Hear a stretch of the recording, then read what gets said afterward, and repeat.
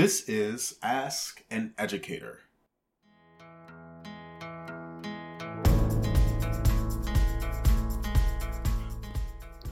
Welcome to Ask an Educator.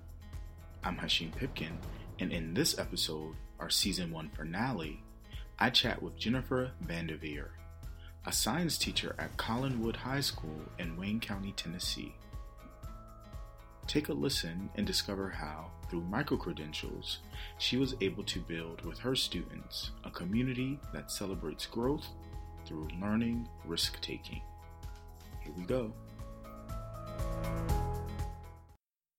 Thanks for taking time to speak with me on your first day out of the school year. So I appreciate that. You're welcome.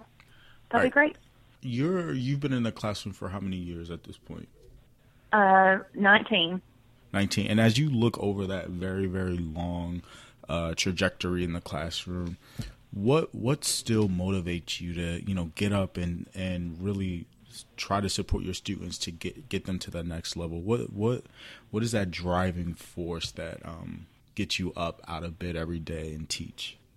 Well, I think, first of all, science is what I teach, and it's always changing. There's always something new to learn. And also, it's not really about the material that I teach. I love watching my students evolve and knowing that the next step for them is going to be a career. So I love watching them go from a student to a college student and then following them on and seeing what they become in their career. So I love watching them evolve as people. That really motivates me to do a great job every day, knowing that I have a specific role in what they're going to become. Right. That's really, really valuable, right? Being able to, I think there are few careers that you actually see a direct connection with how a person grows into, say, their adult self as, a career or the next grade, whatever. There are very few professions that do that. How would you want a student to change from day one entering your classroom to when they exit to where we are now at the end of the school year? What skills are you really, outside of just science or literature, what do you want your students to be able to do that they maybe aren't when they first arrive? I really like to see them develop some self-confidence, ability to ask a question without being afraid. I see that a lot when they come in, that they're afraid to ask a question that they don't know the answer to, afraid to raise their hand. I like to see them not afraid to do that. I also like to see them being willing to help other people. I love that whenever I no longer have to be the only helper in the room, when they're willing to help other people. We do a lot of group work, so whenever I have and also group work skills, whenever I have them being able to get in a group and function in a group, I think that's so important. I see whenever they come into my classroom, they're afraid to talk to each other. And I love to see that by the time that they leave, that they are able to do that. I love to see the greater skills, the more important skills to me are the ones where they're actually going to go out in the world and use them. I see that. Those are really important skills, especially considering how much you value your impact on students, growing into a career and the next grade level. Those interpersonal skills are super important. Mm-hmm. All right, so tell me, you're definitely a busy educator. At the secondary level, things are constantly moving. How has professional learning fit into your day-to-day? How do you try to make time for your own growth? Well, before micro-credentials, our district provided some opportunities for professional development. And then, of course, I would just seek out my own online or take classes on my own or whatever as I could in the summers or on weekends or after school or whatever. But probably the ones that the district provided us, that would be the way most people did it. But in addition to those, I would read articles on my own, take classes when I could, use the summer for some opportunities for extra professional development. That's what I did. I didn't really do any professional development or professional learning within my classroom. And the professional learning that you did, say, through the district, or if it was school-wide, how did you see that actually integrate into your day-to-day classroom, or did it? Not at all. It didn't. It was meant for, it was actually for every teacher at every grade level, and not just every teacher, but all school personnel. So it really couldn't be applied to your classroom. It might be a speaker, motivational, some kind of motivational speaker, maybe a book they would give us. It really didn't help much as far as my professional learning went. There may have been a few things that I would try to pull out and use, but it really wasn't applicable to specifically to my classroom. I see. All right. So let's then, you've already hinted at where I want to go next, but let's now deliberately bring micro-credentials into the conversation. So how did you, or rather, what sparked your desire to rethink your professional learning through micro-credentials? Actually, I found Tennessee's program on micro-credentials by accident, because I was actually just searching for anything I could find on personalized learning, because that's just a passion of mine. I just feel like everyone learns better through personalized learning. I mean, it's just a no-brainer that everyone would learn better if their learning is personalized to them, you know.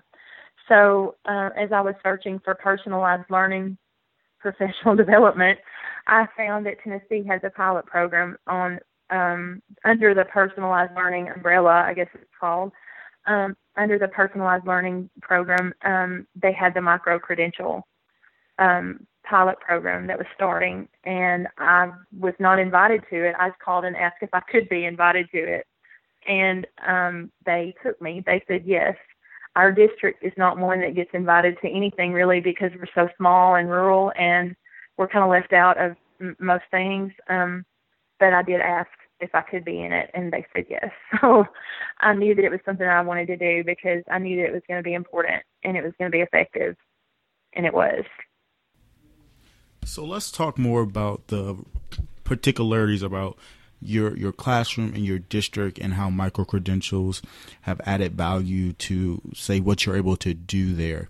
So you say you're in a rural district, you're in a smaller district.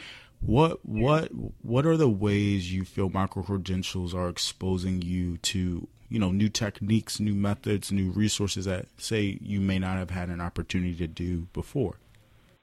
Yeah, our district does the best they can. They're just really small, and we're really economically disadvantaged. So our district does the best that they can. We don't have a lot of opportunities, but I just feel like with micro-credentials, when you look at the variety of specific areas that you can target, or that you can choose from, you just have it's just such an opportunity to pick the area that you want to improve in for yourself. You don't have to pick for the district. You don't have to pick for your school. You can just pick for yourself. It's really great, and that's what I did. I just picked the ones that I wanted to hone my skills in, and those are the three that I did, and it was really good. And the great thing is that I got to do it with my kids in my classroom. So let's talk about those specific micro-credentials that you actually earned. What were you hoping to get out of the experience by choosing those micro-credentials to earn? Okay. The three that I chose, the first one, I did not really do it because I wanted to improve in it. I did it because it looked the easiest. And the reason I did that is because I didn't even know how to do the submission process. So I picked wait time for questioning. I feel like everybody needs to improve in that usually anyway. it's always one of the things on an evaluation that's usually checked. Everybody needs to wait longer when they ask a question. And I thought, well, it would be an easy one to do and just figure out how this whole submission process works. And so I picked it, and sure enough, I got denied the first time. And I was like, what? I always get pretty good scores on my evaluation. And I thought, I think I'm doing a great job. How did I get denied, credit for this one? Anyway, I was like, you've got to be kidding. And so I had to redo it. And I was really glad that I did, actually, because it showed me what I needed to do better. And I was glad that I got to redo it and resubmit it, because then on the next one, I knew what I was supposed to do. But anyway, for wait time, it was questioning kids and wait the correct amount of time before answering for them or helping them with their answer. It's a really hard skill for people to learn, because we all want to just ask them a question and immediately, if they don't get it, just answer or give them the correct answer. And the kids actually liked it. They liked the process of it, and they actually liked watching me do something new. So I think that was one of the most surprising and important parts. Which micro-credential, looking back, do you feel was one of the most transformative for you? Which ones really challenged you, and as you look back, you appreciate the most? I liked idea generation, I guess, because that one, I've always taught brainstorming. I'll just use that for another word for it. I've always taught idea generation. That comes naturally to me to teach that, to get kids to give me ideas. That's very natural. It comes very naturally to me to do that, to get kids. I can pull that out of kids pretty easily. Just give me some good ideas. Come on, y'all, just, yell out some ideas. That comes easily to me. But in that specific micro-credential, it taught me how to organize the ideas and get the kids to organize them. And it gave me some really specific tools to get them to organize and to teach them how to organize their ideas that I had not done before. And it's really changed the way that I teach a lot of things. So I think that one was really specifically helpful, that I will use in a lot of different lessons. You absolutely can earn a micro-credential if you feel that it is going to give you recognition for a skill you already are doing, right? So, yes, I'm doing brainstorming in my classroom. I've been doing it. I know why it's important, et cetera, et cetera.